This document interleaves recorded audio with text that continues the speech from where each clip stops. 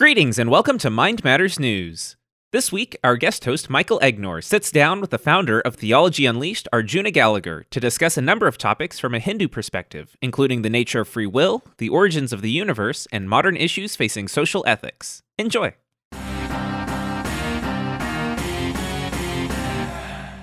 Welcome to Mind Matters News. This is Mike Egnor. I have the privilege today to have as my guest my friend Arjuna Gallagher. Mr. Gallagher is from New Zealand, and he is a Hindu. And he has a YouTube channel called Theology Unleashed, which is a wonderful channel that I listen to a lot, and I encourage our listeners to check it out. He discusses in a very profound way many topics in theology and science and culture, and he's had some great guests. He's had David Bentley Hart, Graham Oppy, Mark Tan, Mark Solms, who's a neuroscientist, Matt Dillahunty, who's an atheist, James Fodor, a philosopher, Stephen Barr, who's a Christian philosopher, Aaron Ra is an atheist, and I've had the privilege of being on Arjuna's Theology Unleashed YouTube channel as well. It's a great channel. In addition, Arjuna has done a wonderful documentary entitled The Persecuted Saints You Never Heard Of.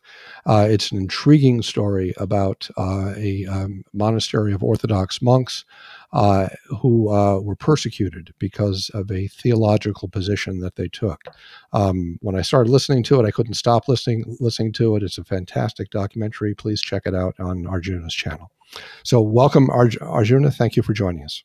Yeah, thank you for having me. It's great to be here. I don't know a lot about Hinduism, and I would suspect that many of our listeners don't know a lot either. So what is Hinduism? So the word Hinduism is often misused as if it describes one religion, but really it's a category of religions. I was recently listening to Dr. Howard Resnick, who was on a Muslim interfaith dialogue podcast, and he explained that comparing Islam to Hinduism is a category mistake. What we should be the accurate comparison would be the Abrahamic traditions to Hinduism.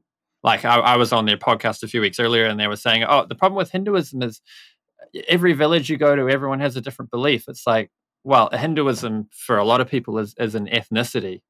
They grow up in this culture. There's foods. It includes the ritual aspects of the religion.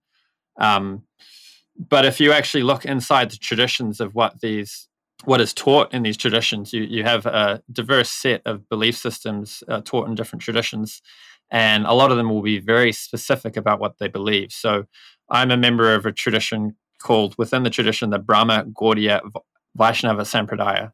And that's a change extending back, at least claimed by the tradition, all the way back to the beginning of the creation of this universe. As that's the claim that's made. But we have recent appearances of prophets and incarnations of God all the way back to 500 years ago. If you were to describe central themes that are held by most, if not all, Hindus, what might they be? Yeah, so you do get a lot of diversity. But the things that are common are an acceptance of the Vedas as authoritative. So the Vedas are, there's the Rig, Yajur, Sama, Atharva Veda, and there's also the Puranas and Itihasas and so on. And the beliefs would be cyclical time. So all Hindus are going to believe that time didn't have a beginning. It doesn't have an end.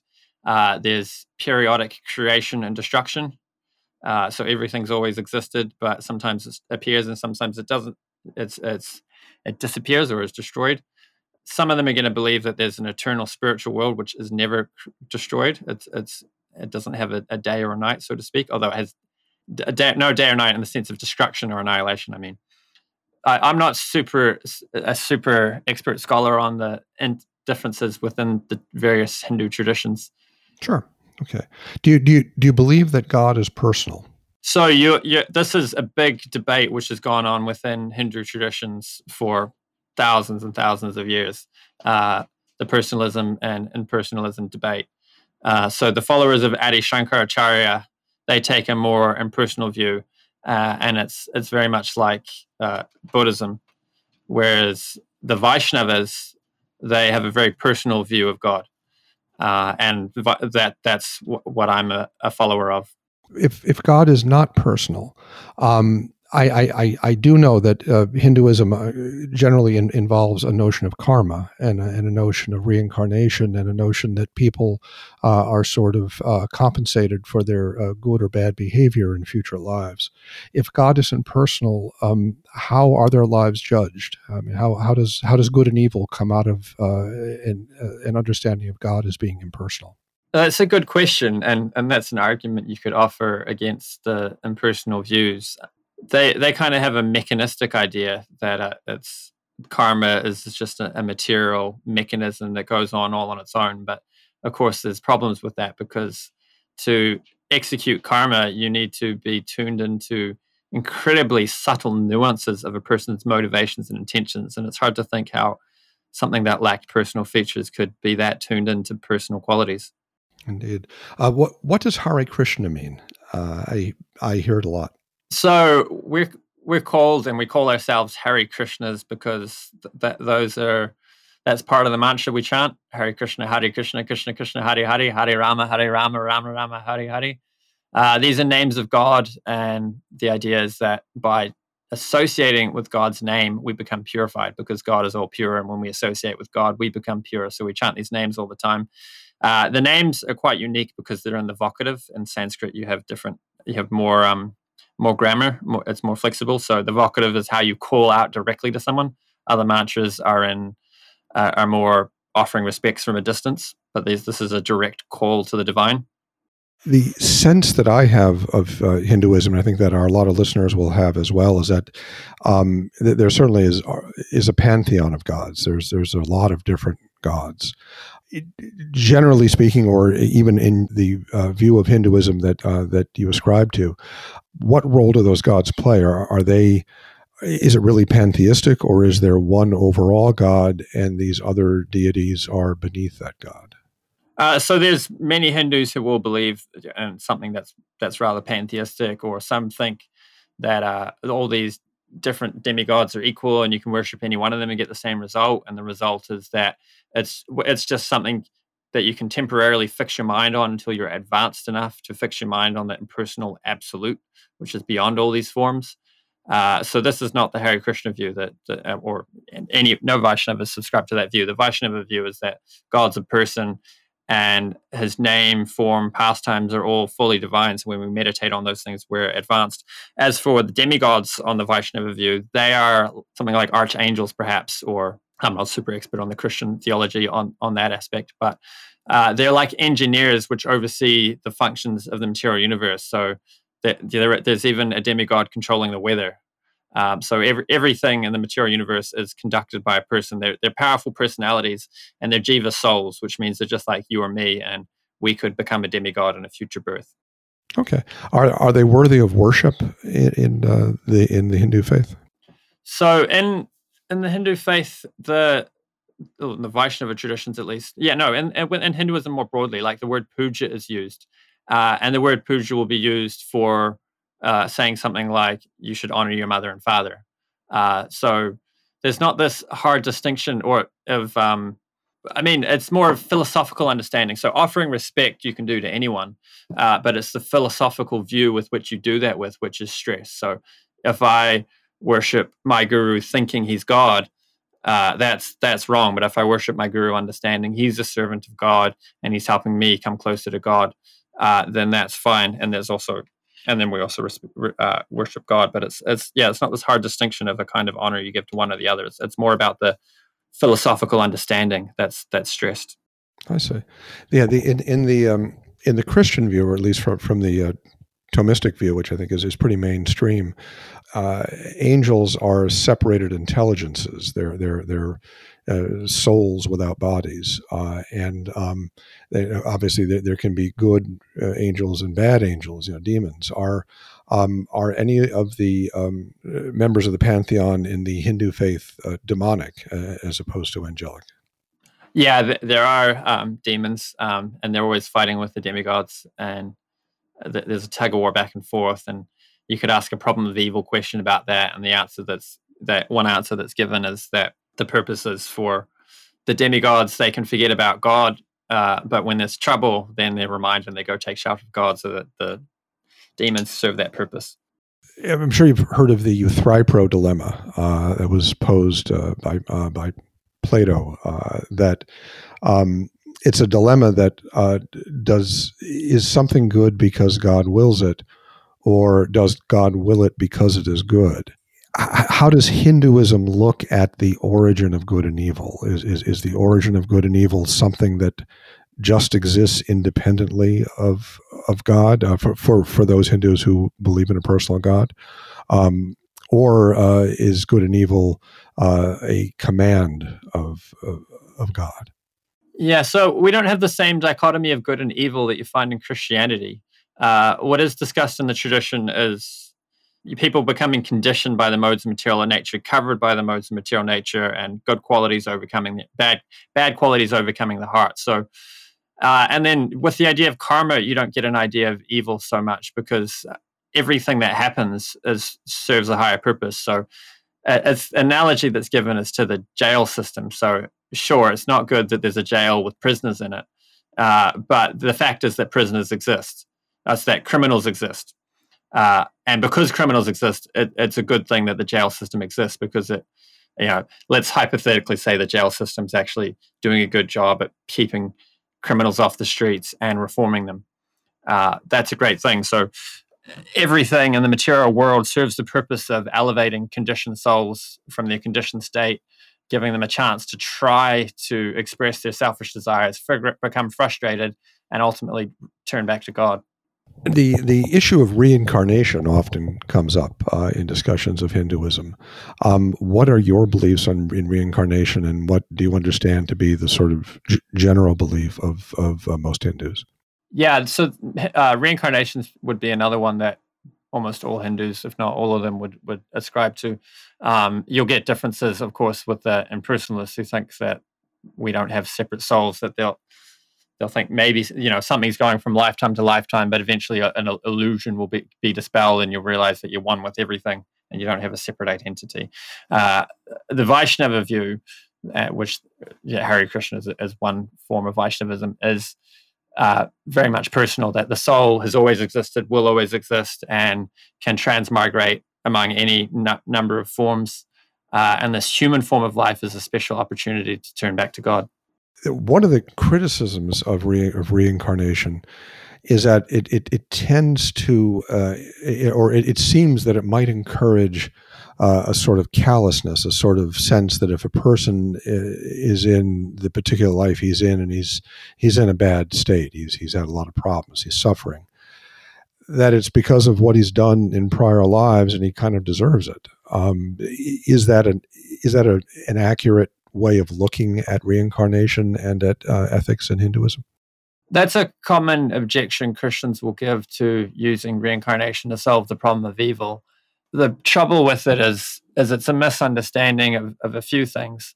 One is this idea of personal responsibility that the idea of karma and reincarnation brings is supposed to be personal responsibility, not blaming other people. So what I mean by that is there's a difference of how we view ourselves in light of particular philosophical points, and how we view other people in light of philosophical points. So, a common example of that is how the guru sees himself is very different from how the disciple sees himself. If the guru sees himself the way the disciple does, then he's not a qualified guru. The guru is supposed to be humble. So similarly with this karma thing, the common argument will be given that it actually has happened, I believe, that a Hindu has seen a starving child and thought, this child is starving because it's their karma. If I feed them, then I'll be depriving them of their karma, so I better not feed them. They have this karma and it's there to teach them certain lessons, and I better not get involved. What this misunderstands is how I view what happens to me as karma. So I see things that what happens in my life is meant to teach me lessons. And you're probably well aware that in psychology, this attitude makes people incredibly resilient and improves the quality of their lives immensely when they take personal responsibility rather than victimizing themselves and blaming others and externalizing all their problems. But then how I should view other people is based on dharma. And so dharma, one way we can translate the word is duty. Another way we can translate the word is religious principles. So there's certain principles or duties that govern the way I act in the world. So, I have children, so I have a duty to look after the children. And everyone has a duty when they see a starving child to feed the child. There's certain duties that are based on my position in society, and there's certain duties that are universal. So a police officer has a different duty with regard to a criminal than a doctor. The doctor is supposed to treat everybody regardless of their criminal status, whereas a police officer is supposed to discriminate. And we spoke about this a little bit earlier, but I certainly in the variants of Hinduism that don't believe in a personal God, it's awfully hard to see where duties could come from. It certainly is evident where you could get a duty if the creator is personal, because the creator that would be the creator's will that you do that. But if there is no will and no person at the core of existence, then how could one properly be said to have a duty rather than just a desire? Where could duties come from without a personal God? Yeah, that's an interesting question. Unfortunately, there's not a lot of Hindus which have got into the realm of philosophy of religion. So it would be interesting to see how they would answer that. Like, they might want to say they just exist necessarily. Like, we say God is a necessary being. They might want to say these duties are necessary. I know some of your YouTube videos have dealt with some of the testimony that people have given that where they can recall prior lives. How does that work, and how credible do you believe that is? So with the evidence for reincarnation, in any particular case, you could doubt it. I mean, the skepticism can go too far, where it's like this person is giving evidence for something that I don't think could be true because of whatever prior assumptions about worldview.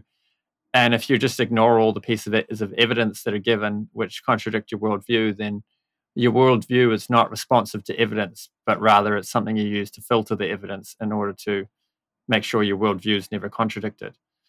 But where the real credibility comes in this evidence is when you pile a lot of it together and you start to see patterns. So if it's, if the cause of these evidences, of the evidence that comes in the form of children who spontaneously report memories of past lives, if it's not caused by them remembering past lives, then we wouldn't expect the data to follow certain patterns, which would be predicted by past life remembrances being the cause. Sure.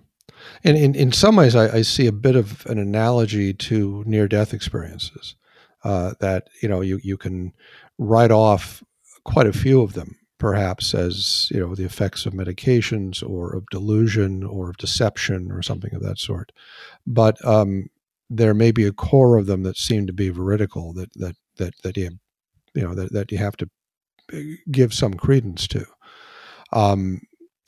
A question would arise is, how does one know if knowledge of prior lives is genuine as opposed to, for example, demonic, if there are evil intelligences out there? Because that's been raised with near-death experiences, even the ones that seem real. How do we know where they came from? Yeah, I've debated this before, and one Christian was giving the argument that the memories were planted by a demon. But in philosophy, there's this problem called last Thursdayism, which is we can't prove that all of my memories of everything prior to last Thursday are actually real. So the argument is, it's called last Thursdayism for obvious reasons. But if you want to say these children's memories of existing in a previous birth were planted by a demon, then you're opening yourself up to the problem of last Thursdayism. You kind of need to give some amount of credence to memories in order to have a coherent worldview, which includes, last year existing. And as far as veridical aspects, there are, so many of the cases, there's no veridical aspect. There's one researcher, her last name's Bowman. Her work has been on healing these children. So she'll do psychology techniques where she'll tell the parents to talk as if this is real. So you were run over by a bus. That was a different life. That was a different body. Now you're in this life, and that's not happening now. And by talking to the children in this way, by explaining that the memories are real, but they're not there anymore, now they're here, they were able to release this trauma and stop having a phobia of buses in this example. So there's an immense benefit in treating it as if it's real, but also the veridical aspect comes in many of the. So yeah, what I was saying is many of the cases, there's no veridical aspect. You can't go and see if there was a child described that was run over by a bus that perfectly matches the same thing, because they just don't give enough information for a match to be identified. But in many cases, a match is identified, and it's often found that these children knew information that wasn't on the internet, that only this person knew or only intimate family members knew. For instance, there was one case where the child located a buried treasure. He located one child located a gold coin. One child located in a drain on the property that nobody had noticed before. The previous personality had carved a name, and they'll also carry over birthmarks which match scars or wounds on the body of the deceased individual, and they'll carry over personality traits. So you're getting three different aspects of things which are carrying over, along with memories which are proved to be accurate for the life of a previous personality. So there's like a conflagration of evidence. Yes, it's absolutely fascinating. It's kind of interesting that in Thomistic philosophy, there's been the observation, as you pointed out, with the last Thursdayism problem. That is, that how can you prove that there was even a last Thursday? And the reality is, I think, if you drill down on it, that you're quite right. You actually can't prove the validity of any of your perceptions or any of your concepts, because in order to demonstrate the validity of perceptions or concepts, you have to depend on perceptions and concepts. So fundamentally, this kind of radical skepticism is kind of unavoidable. But then again, nobody can live that way. That is, that we all believe that last Thursday happened and that our perceptions and concepts have some basis in reality. And what that gets down to is that everybody needs to have faith of some sort. You have to believe in something that you can't prove. And I've found this, I think, to be a very powerful argument against atheism, is that if you believe in theism, and particularly if you believe in a God who is rational and who's reliable, then your faith is grounded. Your faith kind of makes sense. That I believe last Thursday happened because God wouldn't let me be deceived like that. Whereas if you're an atheist, you have no one to appeal to. That is, then you just have this radical faith that last Thursday happened and you can't prove it. So in that sense, faith is the ground for reason.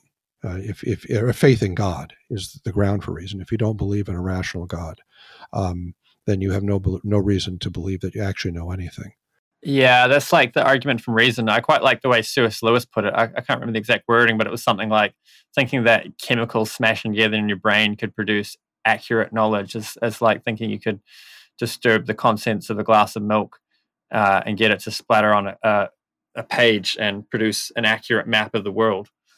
I think I butchered the quote, but you get the idea. Oh yeah, no, and that's exactly right.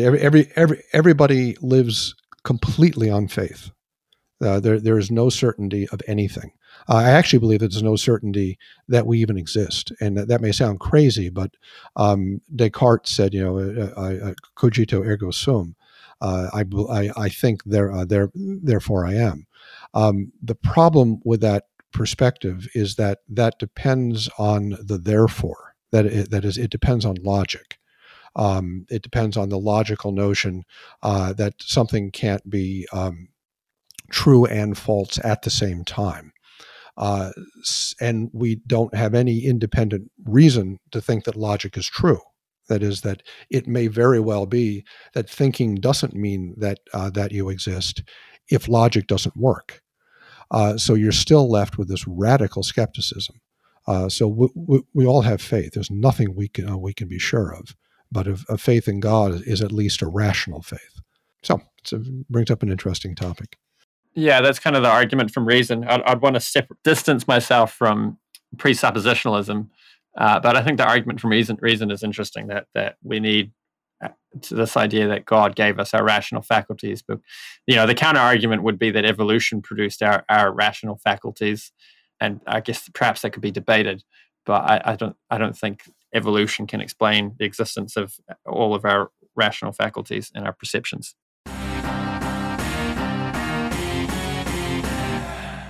On our last session, we talked a little bit about the evolutionary argument against naturalism.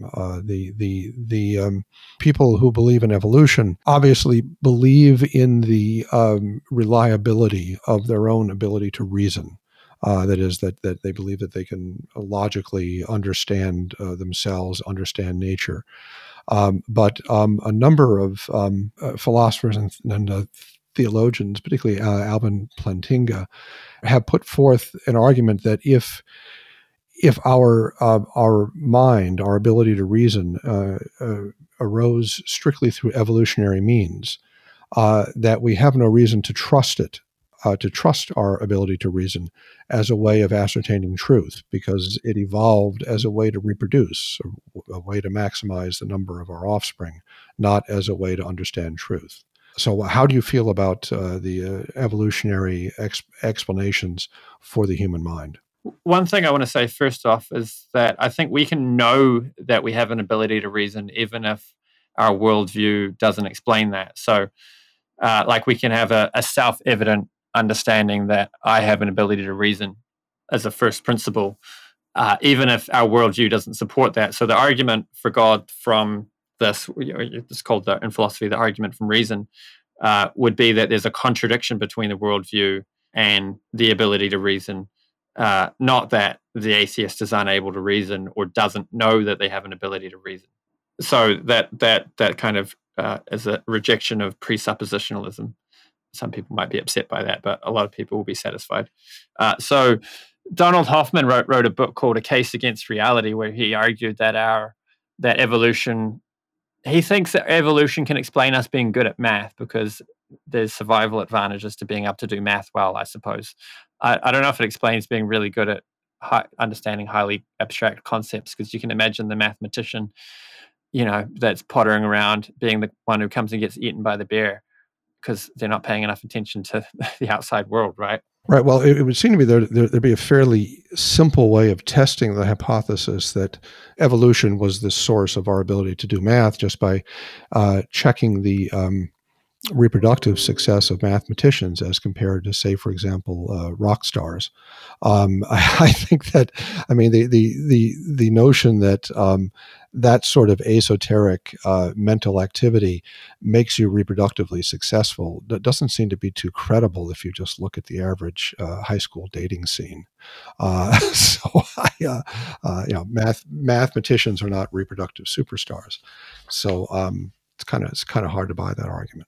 Yeah, the counter argument might be group selection, that a gene pool which is capable of producing these kinds of intelligences is better at surviving, even if the people with those kinds of intelligences don't have a better reproduction rate.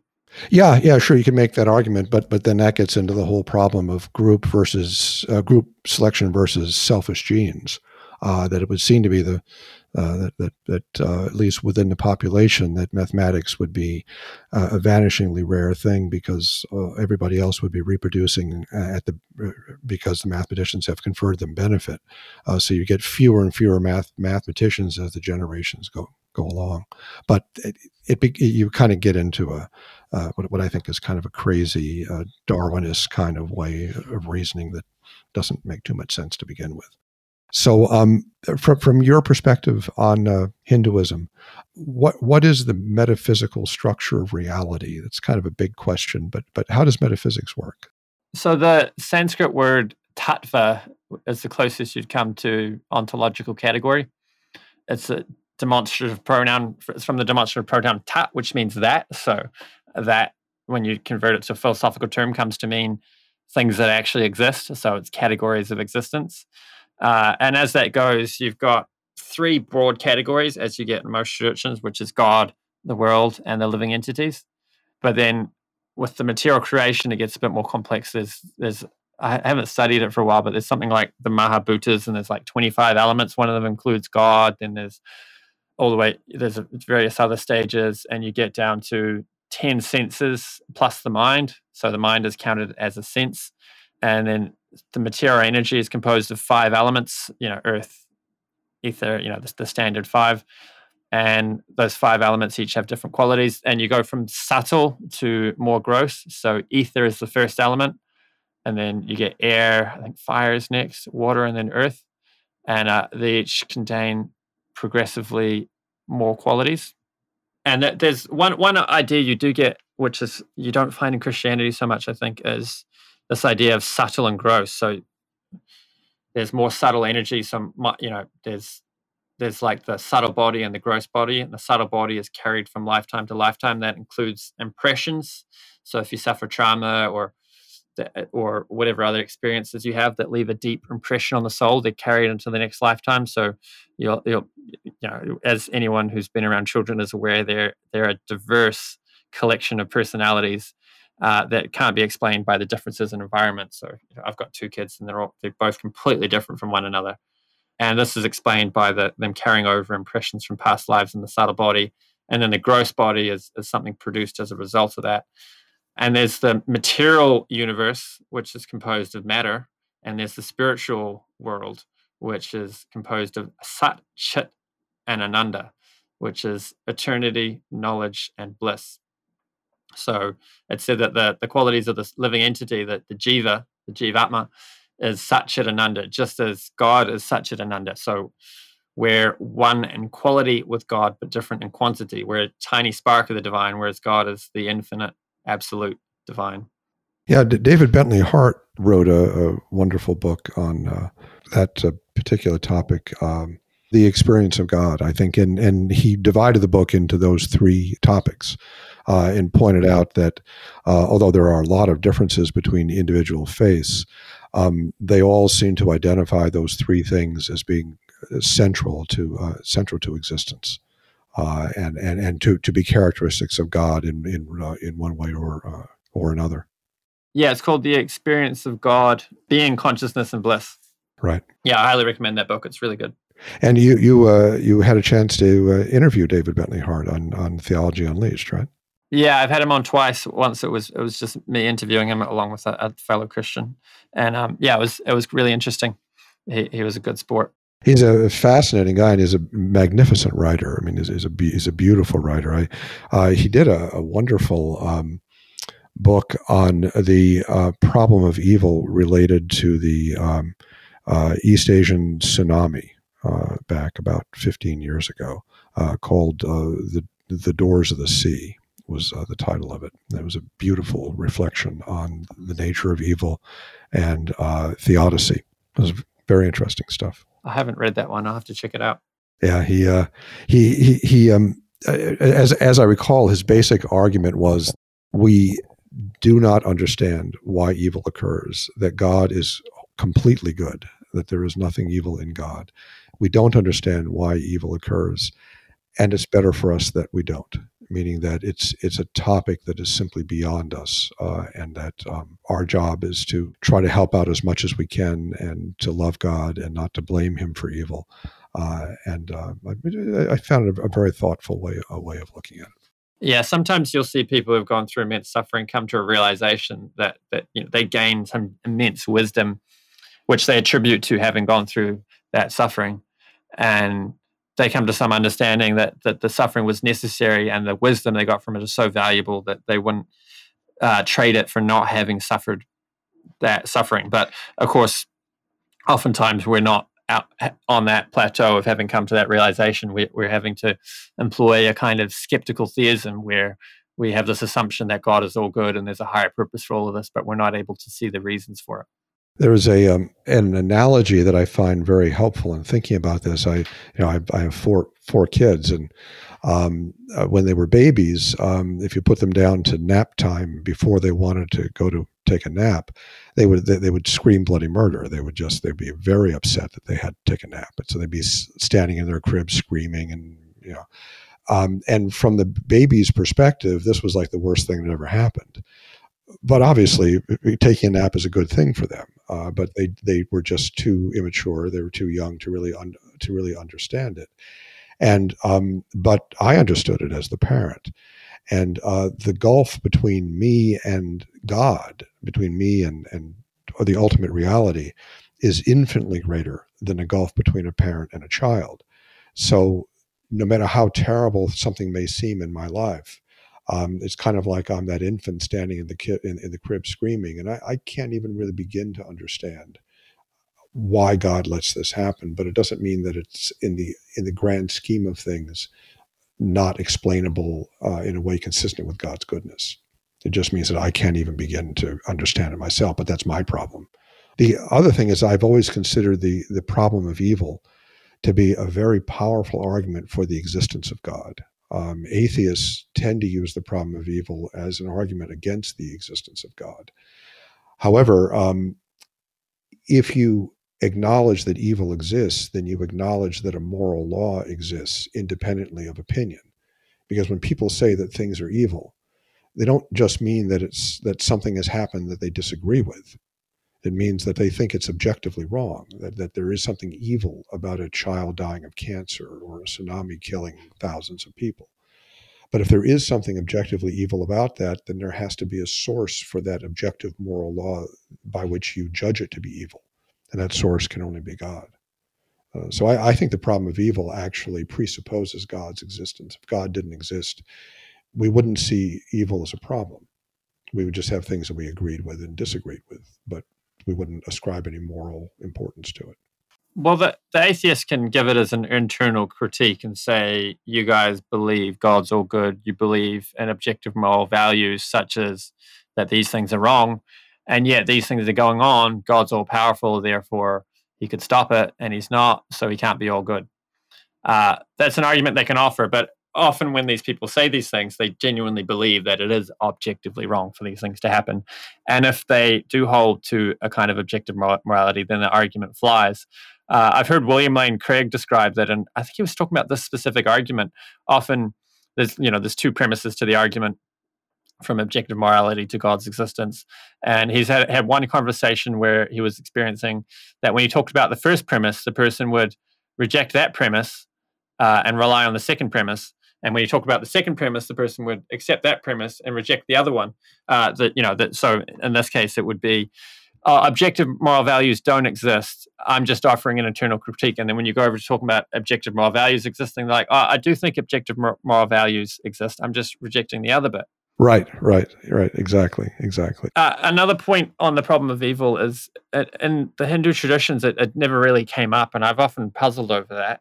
And finally, I think it was Dr. Howard Resnick explained to me that it didn't come up because there was this bedrock idea of personal responsibility, thanks to karma and reincarnation. So the question didn't really come up as a serious philosophical question. It was other things were debated, and it was just a bedrock assumption that we had personal responsibility. And Christianity, I would argue, doesn't have the same thing to fall back on because, well, the real thing that Christianity doesn't have, which we have with karma and reincarnation, is the ability to explain why this person and not that person. Why me rather than someone else? Because with previous lifetimes, I can actually have responsibility that's genuine, not just it's just the fiat will of the divine that some people fall here and some people fall there, and we just got to learn and grow from whatever we're given. Right. Yes. But the difficulty with ascribing responsibility based on prior lifetimes is that it very much presupposes a moral lawgiver, which certainly requires a personal God. I mean, I don't see any kind of mechanistic, in any credible mechanistic way, how moral problems in previous lives could be punished in future lives or rewarded in future lives without a personal God. So I'm not sure that Hinduism necessarily solves that problem. It just removes it one generation. Yeah, you still do need God. I was doing a comparison between the Hare Krishna views and the Krishna views. There's plenty of views you could argue against using the moral argument or using, the karma and reincarnation point can't be explained by plenty of other Hindu views which lack a personal God. Sure. It's certainly with the modern debate between the new atheists and Christians, there's a tremendous debate about the existence and reality of free will. And what is the the perspective on free will in the Hindu belief? So there might be Hindus that reject the existence of free will. It's not something. It's not a question I've really pondered. In the Vaishnava traditions, free will is accepted as bedrock and not questioned at all. I don't know if it's something that was debated much in the tradition. Probably not. So yeah, we're free agents. I mean, it said there's 5 factors of action, so we're not 100% free. I can't remember the list of 5 factors of actions. It's in Bhagavad Gita. One of them is the living entity. One of them is karma. One of them is God. One of them is the modes of material nature, which is actually another part of metaphysics we could get into. So the modes of material nature are ignorance, passion, and goodness. Ignorance is suffering now and suffering later, like a drug addiction. The person's taking the drug, they think it's happiness, but actually it's suffering, like, getting drunk at a party or something. And then they suffer the next day too, because with the hangover. Happiness in the mode of passion is chasing goals, and happiness in the mode of goodness is, one way it's described as it's happiness later, whereas we do some benefit for now later, but it sounds similar to passion when you do that, but the mode of goodness one is more peaceful and conducted. So as for free will, we associate with the modes of material nature by listening to certain things, hanging out with certain people, and that creates a certain attitude in us. We get covered by a particular combination of the modes of material nature, and then those drive our behavior. So people who are on alcohol are more likely to commit violence. This is caused by becoming more in the mode of ignorance. So we have free will to, one way analogy for it is certain choices we make limit our free will. So if I choose to get on an airplane, maybe I don't have that choice right now, but normal times you can choose to get on an airplane. But once you're on the airplane, your choices are restricted. You can't just get off the airplane in the middle of a flight. There's certain things you can do while on the airplane, so you still have free will there. And another aspect we can talk about with free will is how it's described that it plays out as what we really do is desiring, accepting, rejecting. I want this, I don't want that. And then all of the actions are said to be carried out by the modes of material nature. So I will for my arm to move, but it's not actually me that moves the arm. I want to have the foggiest clue how to execute all the neural actions that are required for the arm to move. All I can do is desire that it happened. We wanted to talk a little bit about creation and the universe, and how do Hindus understand all of creation? Is the universe eternal? Was it created at a moment in the past? Yeah, so one unique and defining feature of Hinduism is definitely the idea of eternity with cyclical creation and destruction. I mentioned that in an earlier segment. With regard to the Big Bang, so there's this explanation of how creation happens, which you find in the Bhagavatam, and it's pretty intricate. You have Mahavishnu, who's a form of God, lying down on the causal ocean and exhaling and inhaling, and with every exhale, all of the universes come out of his body, and with every inhale, they all come back into all of the pores of his body. And these are correlated with the creations and destructions of the material universe. So this would be something like all the way back to the Big Bang and then all the way up to the Big Crunch, if we were to make the assumption that what science is looking at when it stares into space and when they hypothesize about the Big Bang and the expanding universe, that maybe it's all going to contract again into a Big Crunch. If we were to make the assumption that that's talking about what the Bhagavatam is talking about, then those would map onto one another. And then you get further creation from that. It gets quite fantastic from there. There's a Lord Brahma governing. I don't know how much I should get into the explanation of how the cosmos exists. Are these taken generally to be metaphorical, or is there a belief that these are substantially real? These explanations. Yeah, there's a belief that this is actually how things are going on. And if someone wanted to say this is too fantastic, I can't believe you actually believe this, then my reply would be, there's actually only one fantastic claim, which is the existence of God. Once you've assumed that God exists, you have a being full of the potencies that are capable of producing all of this. That the real fantastic worldview is atheism, where every step is a miracle. Right. Yeah, I think. I mean, I certainly I don't ascribe to Hindu theology. I'm a pretty sort of mainstream Catholic, but the really crazy stuff is atheism. I don't think any theist is really crazy, meaning that just the existence of anything in itself is a miracle, is a remarkable, astonishing thing. I'm open to all kinds of ideas, except the idea that there is no God, which I think is crazy. So there's been a lot of obviously advances in cosmology and in basic physics over the past century, particularly, for example, in quantum mechanics and general relativity. Is there anything in Hindu theology that reflects on those advances or relates to them? As an example, Werner Heisenberg, who's a physicist who was very important in the development of quantum mechanics, commented that the phenomenon in quantum mechanics of collapse of the quantum waveform, that is, that quantum systems exist in multiple states of potentiality and with measurement or observation coalesce into a single actuality, really is a reflection of Aristotle's understanding of change, of potency and act, and that Aristotelian metaphysical perspective was embraced by Thomas Aquinas. So it's really kind of part of the Catholic or Christian way of looking at metaphysics. And is there anything that you can think of in modern physics that has a parallel in Hindu metaphysics or Hindu theology? Yeah, the best person to have on for this discussion would be Akundati. I'll see if he can come on your podcast sometime, and because he's really good at this kind of thing. Oh, sure. Because I look at this kind of stuff, but I'm not always looking back to the tradition to see where it's found there. Like, with regard to quantum physics, my favorite explanation of that is that it's like the pixels in a video game don't render until you actually move the screen there, or maybe it renders a little bit ahead of time so that it can predict where you're going to move and not have any lag. So similarly with quantum physics, if you're not looking at the particle, it hasn't selected a state. This is done in computer processing and video games to save on computational power, and perhaps something similar goes on with the universe. Of course, we would put the observer in every living entity, not just in humans, so that changes things somewhat. But I guess some living entities aren't actually affected by the change in state of certain quantum functions, so the wave state might not change until a human looks at it in many cases.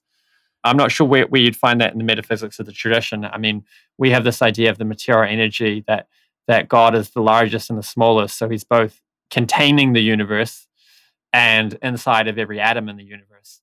So, and everything's going on by the Sanskrit word Shakti, by God's powers and energies.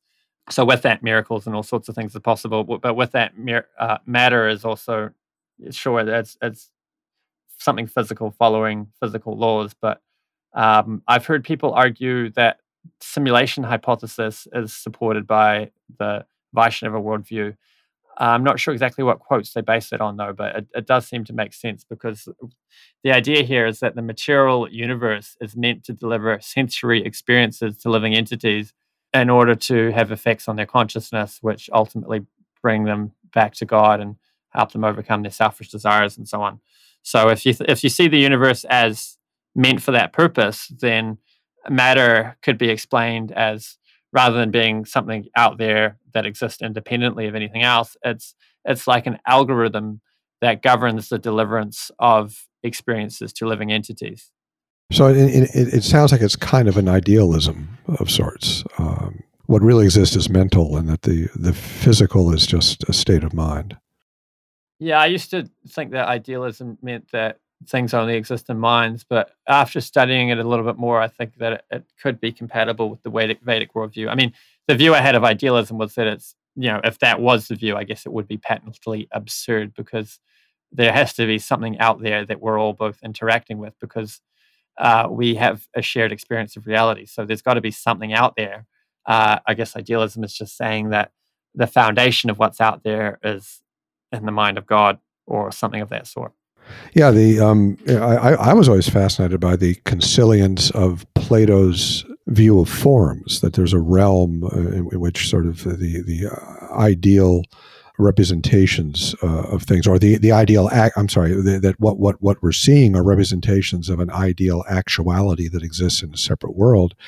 And St. Augustine said that separate world was God's mind, that reality is essentially a thought in God's mind, and that we are thoughts in God's mind. I always thought that was a fascinating way to look at it.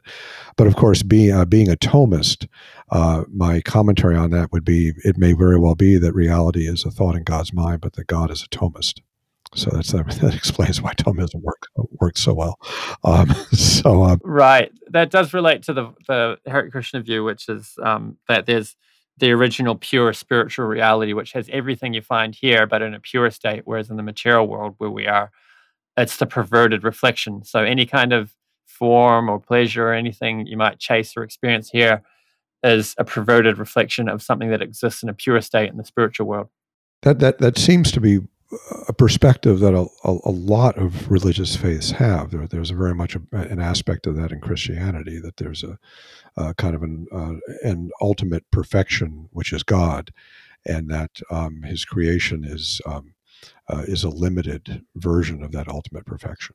From your own perspective, Arjuna, or from the perspective of the Hindu faith, what do you think about the intelligent design movement in science in the Western world?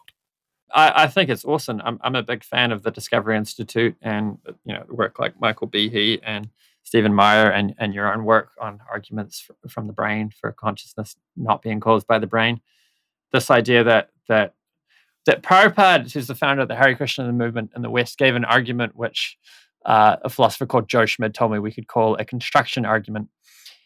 So a construction argument that Prabhupada used is that the creator has to have all the qualities of the creation. So the creation can't have any qualities that aren't found in the creator. So, an analogy for this would be that the production of a table requires various ingredients. You need to have the builder needs to have more knowledge than is required to build a chair. You can't build a chair or a table having only the amount required to build the chair. You need to have more knowledge. You need to have more wood because there'll be wasted wood. You need to have a certain amount of tools. And without all those things, you can't build the chair. So I guess this is like the argument from Sufficient Reason. Mm-hmm. So this was an argument used in the tradition to argue for personal God, because I have personal qualities, I have a name, I have a form, and so on. Therefore, God must also have a name and a form, and so on. And he also used this argument against atheists that we've got all this material world with all these creatures in it, and it has to come from a source. Prabhupada also used an argument. He called it "life comes from life." These rascal scientists. Prabhupada would use words like that. He'd speak in quite like name calling ways to the rascal scientists who are deluding the public. It's not an anti-science thing. Obviously, if scientists are building bridges and saving lives and all that sort of stuff, that's awesome. But when they want to tell us things like matter explains life, then that's nonsense. And he would challenge them. Go in your lab and put some chemicals together and produce life, and then you can come and tell me that life comes from matter. Yeah, it seems to me that the better science gets, the more it seems to resemble engineering. So I'm a big fan of engineering. I like houses that stay up and bridges that stay up and things like that. A lot of the theoretical science is absolutely fascinating stuff, but the metaphysical claims made by quite a few scientists, the materialist or atheist claims, I think are badly misguided. Yeah, this reductionist worldview is really good at a lot of things. Like if you get smashed up on the motorway, they're really good at putting you back together because musculoskeletal stuff is really mechanical. And the engineering principles, reductionism works well for that kind of thing. But they really fail at looking at the bigger picture. Like my wife's a trained naturopath, and we also have a naturopath we go and see. And there's so many things that can go wrong with the body. You go to a doctor and they'll be like, the tests come back fine. And you're like, okay. And then you do some research, go to a naturopath, and they'll look into this whole bigger picture of how one thing's causing another thing and look at the organism as a whole. And somehow that gets missed by this reductionist picture. Yeah. I think the reductionism, which so often accompanies materialism, is a really impoverished way of looking at things. It's not even internally consistent.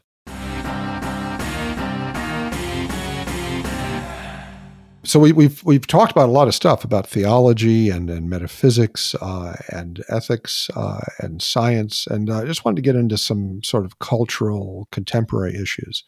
What's your feeling about cancel culture that's going on now in the Western world?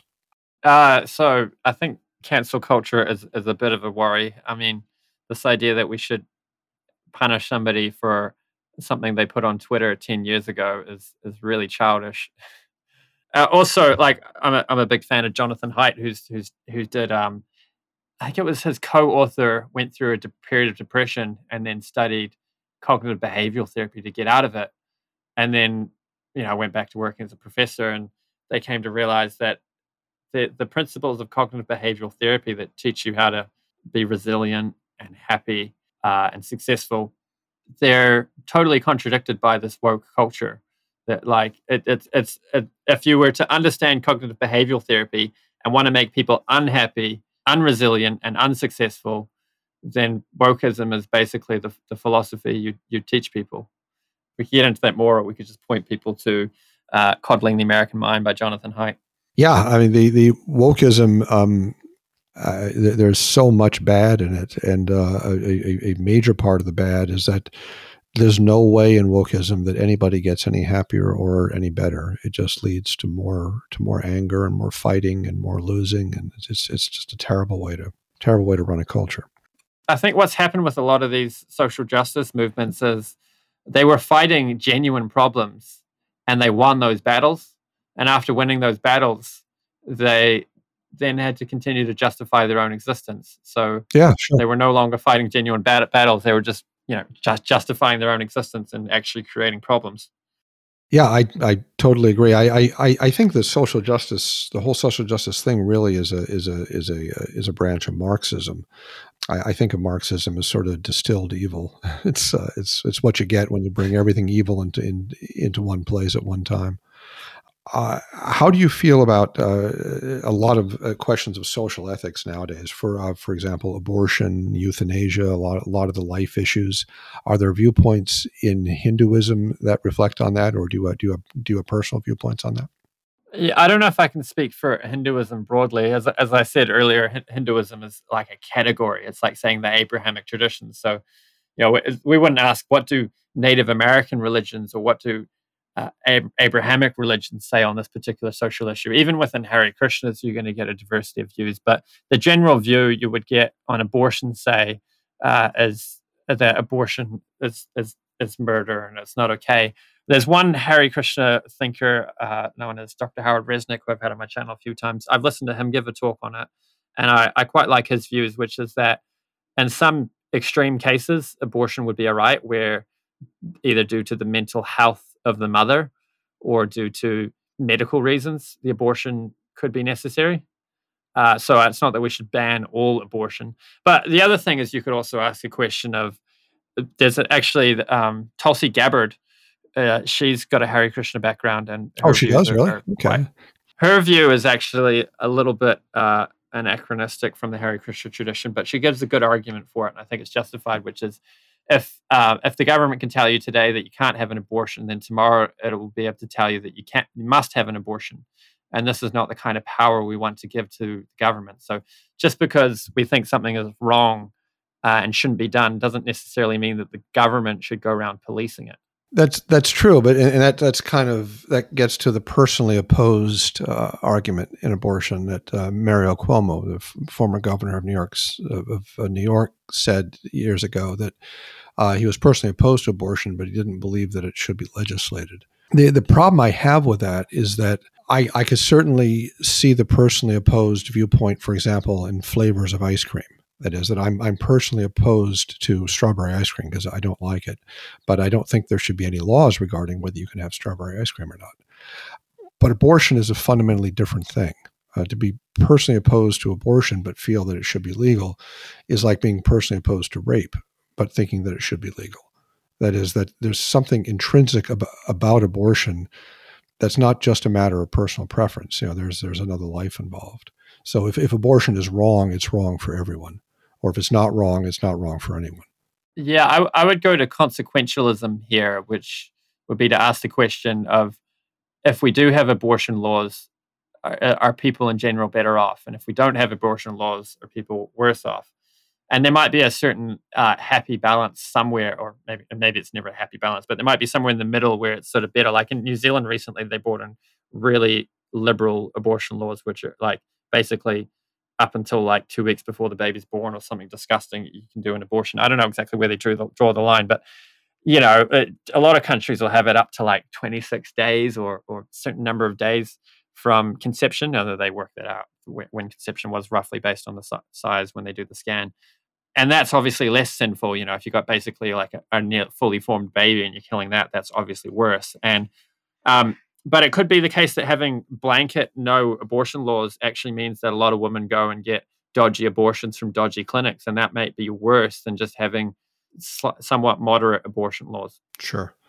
I speak on the abortion issues at my medical school, and it's a rather controversial issue, as you can imagine.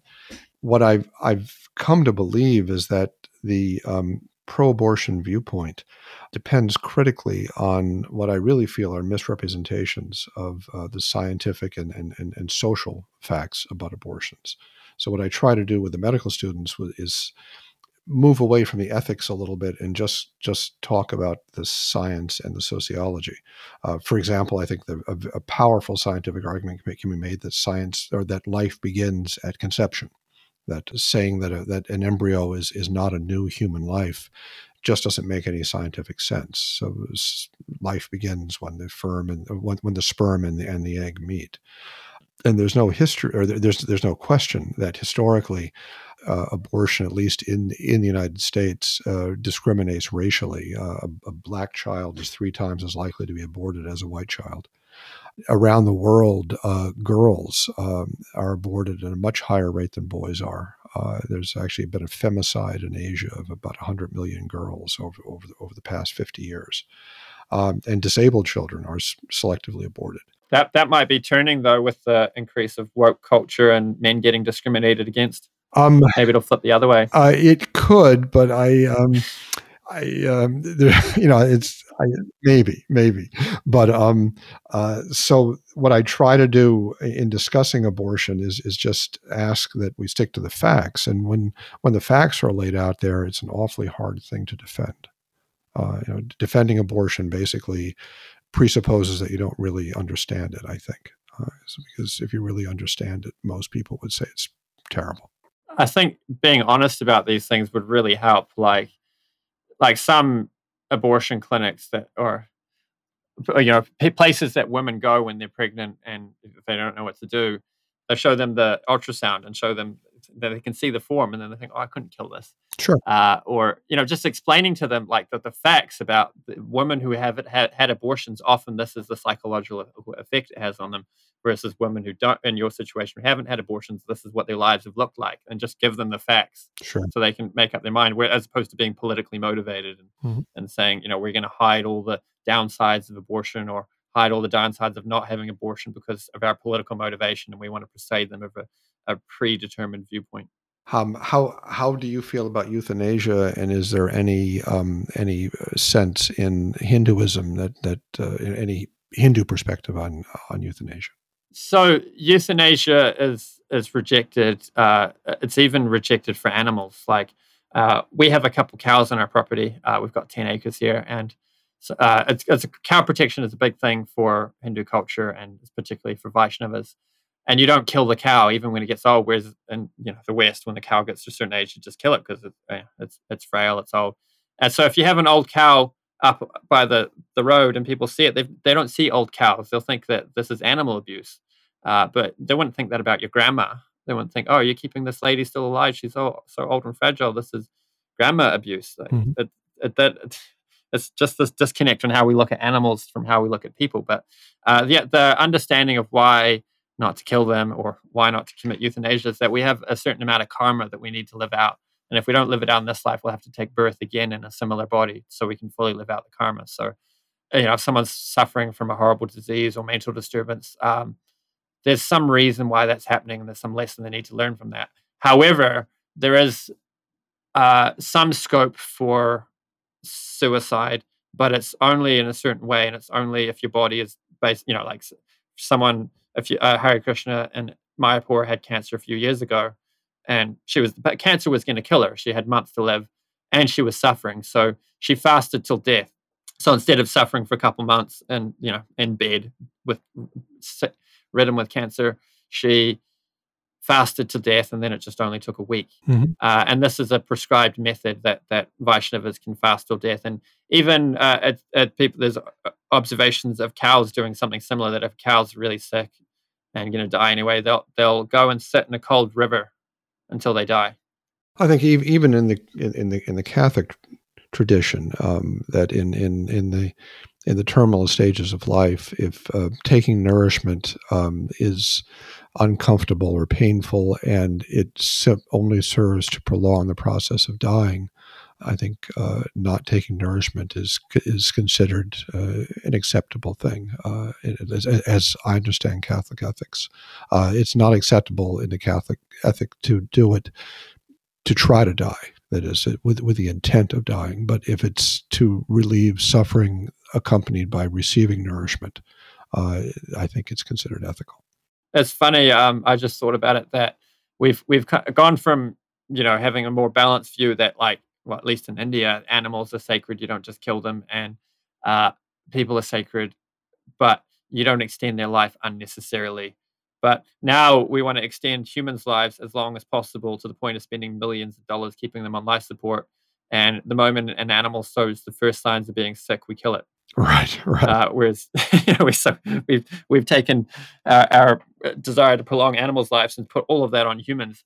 I watched a documentary a little while ago in which I think that the Hare Krishna presenting the documentary, or maybe the documentary itself, was asking the question of, is all we're doing with a lot of these medical procedures just prolonging the process of dying, or we actually helping people? Because you see some of the ways some of these cancers are treated, and some of the cancer treatments are excruciating. And then in many cases, the person still dies. So there's this idea in the Hare Krishna tradition that death is inevitable. It's going to come sooner or later. So we should die gracefully. And actually, the purpose of life is to die in a particular way. And the goal is the Sanskrit is Antat Narayana Smriti, to remember God at the time of death. And that gives us a good destination in the next life. So one way it's described is that only God-conscious people can leave gracefully. Other people who aren't God-conscious, they'll tend to be very upset and angry and so on when the time comes for them to die.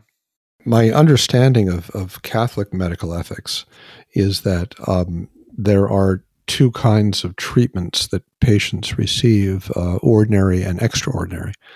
Ordinary treatments would be food and water and shelter and clothing and things like that, and hygiene. And extraordinary would be medications and ventilators and operations and things like that. And that in Catholic medical ethics, it's acceptable to refuse extraordinary means of operations and medications and things, if it only serves to prolong the process of dying. But it's not acceptable to refuse ordinary things such as nourishment and water and shelter and hygiene and so on. So basically, it's okay to take a patient off a ventilator if they have no prospect of survival, and it just prolongs their suffering to be on the ventilator. But it wouldn't be okay to starve them or to dehydrate them or to leave them in their waste or something. That ordinary care is something that every human being has a right to, and it is suicide to refuse ordinary care. However, to refuse extraordinary means is not suicide, and can be quite ethical in the appropriate circumstances. I would put some medical procedures and drugs in that category too, where the evidential basis for them is really strong and they have a high success rate. Yeah, sure. Yeah, right, exactly. If it's just a matter of taking an antibiotic that doesn't have much side effects that would save your life, correct. Yeah, or some surgeries, or just remove something and the problem goes away and it's not going to come back. I'm sure you know of some of those. But we face this a lot in patients who have, like, for example, metastatic disease.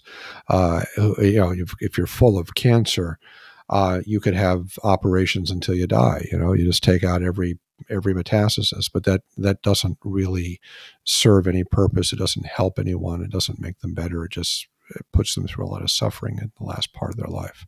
There's a famous story in our tradition of a great king who he was cursed to die in 7 days by a snake bite. And he was a very powerful king, and he had some mystic, he could have overturned the curse. He had a deep connection with God and so on, but he didn't. He just saw it as God's mercy that he knows exactly. Most people, they have no idea when they're going to die, so we can't prepare our consciousness to think of God at the time. It could come at any moment. So therefore, we have to spend our whole lives trying to think of God. But he was very lucky that he knew the moment he was going to die. And instead of, getting angry and thinking, I'm going to remove all the snakes from the kingdom, I won't be killed by a snake. Instead of doing anything like that, he thought, this is God's mercy on me, and I'm going to think of God. So he went to the bank of the Ganges and he heard from a great sage for 7 days and 7 nights without stopping to sleep, without stopping to eat or drink. I just heard nonstop while fasting about God and asked questions and was coherent the whole time. So that's obviously like a kind of terminal lucidity thing of having some lucidity despite the body falling apart from not eating.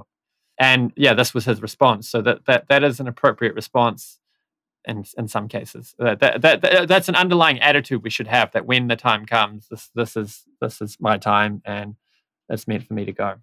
Well, I started out as an atheist, or at least an agnostic, and I really didn't convert to Christianity until about 20 years ago. And part of the reason for my conversion was a friendship I had with a Lutheran pastor at the hospital, and he provided a lot of the counseling there for patients who were dying.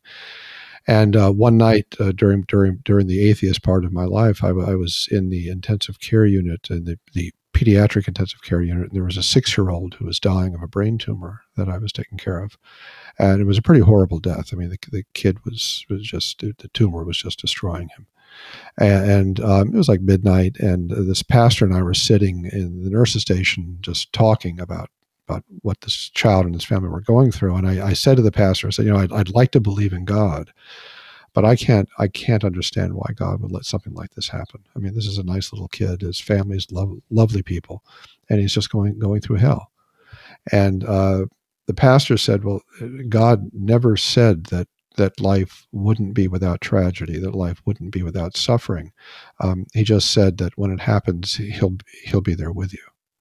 That's when we're close to him, is when we suffer, because at least in Christianity, our understanding of God, who's Christ, suffered for all of us. So suffering is redemptive of sorts, despite its horror.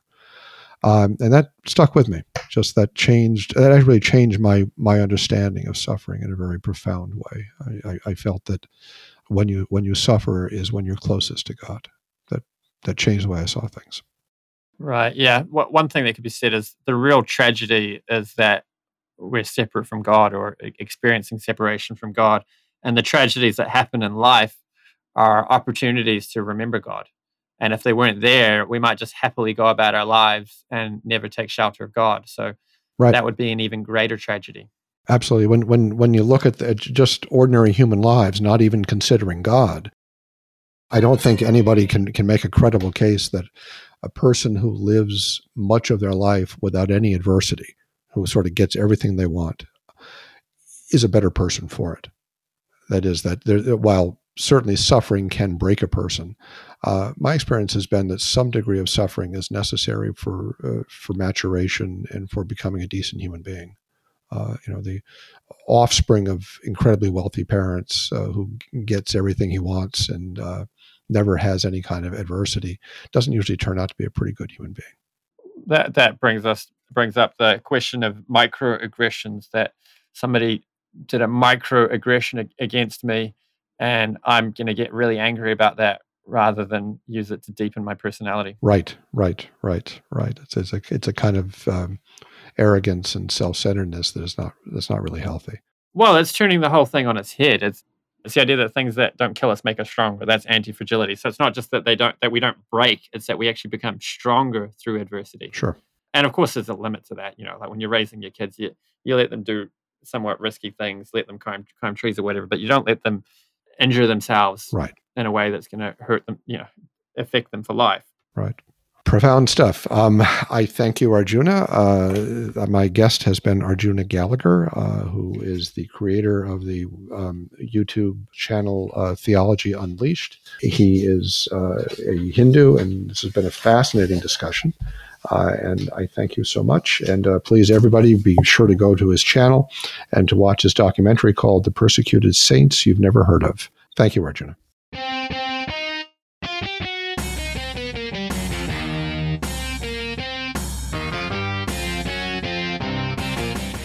This has been Mind Matters News. Explore more at mindmatters.ai. That's mindmatters.ai. Mind Matters News is directed and edited by Austin Egbert. The opinions expressed on this program are solely those of the speakers. Mind Matters News is produced and copyrighted by the Walter Bradley Center for Natural and Artificial Intelligence at Discovery Institute.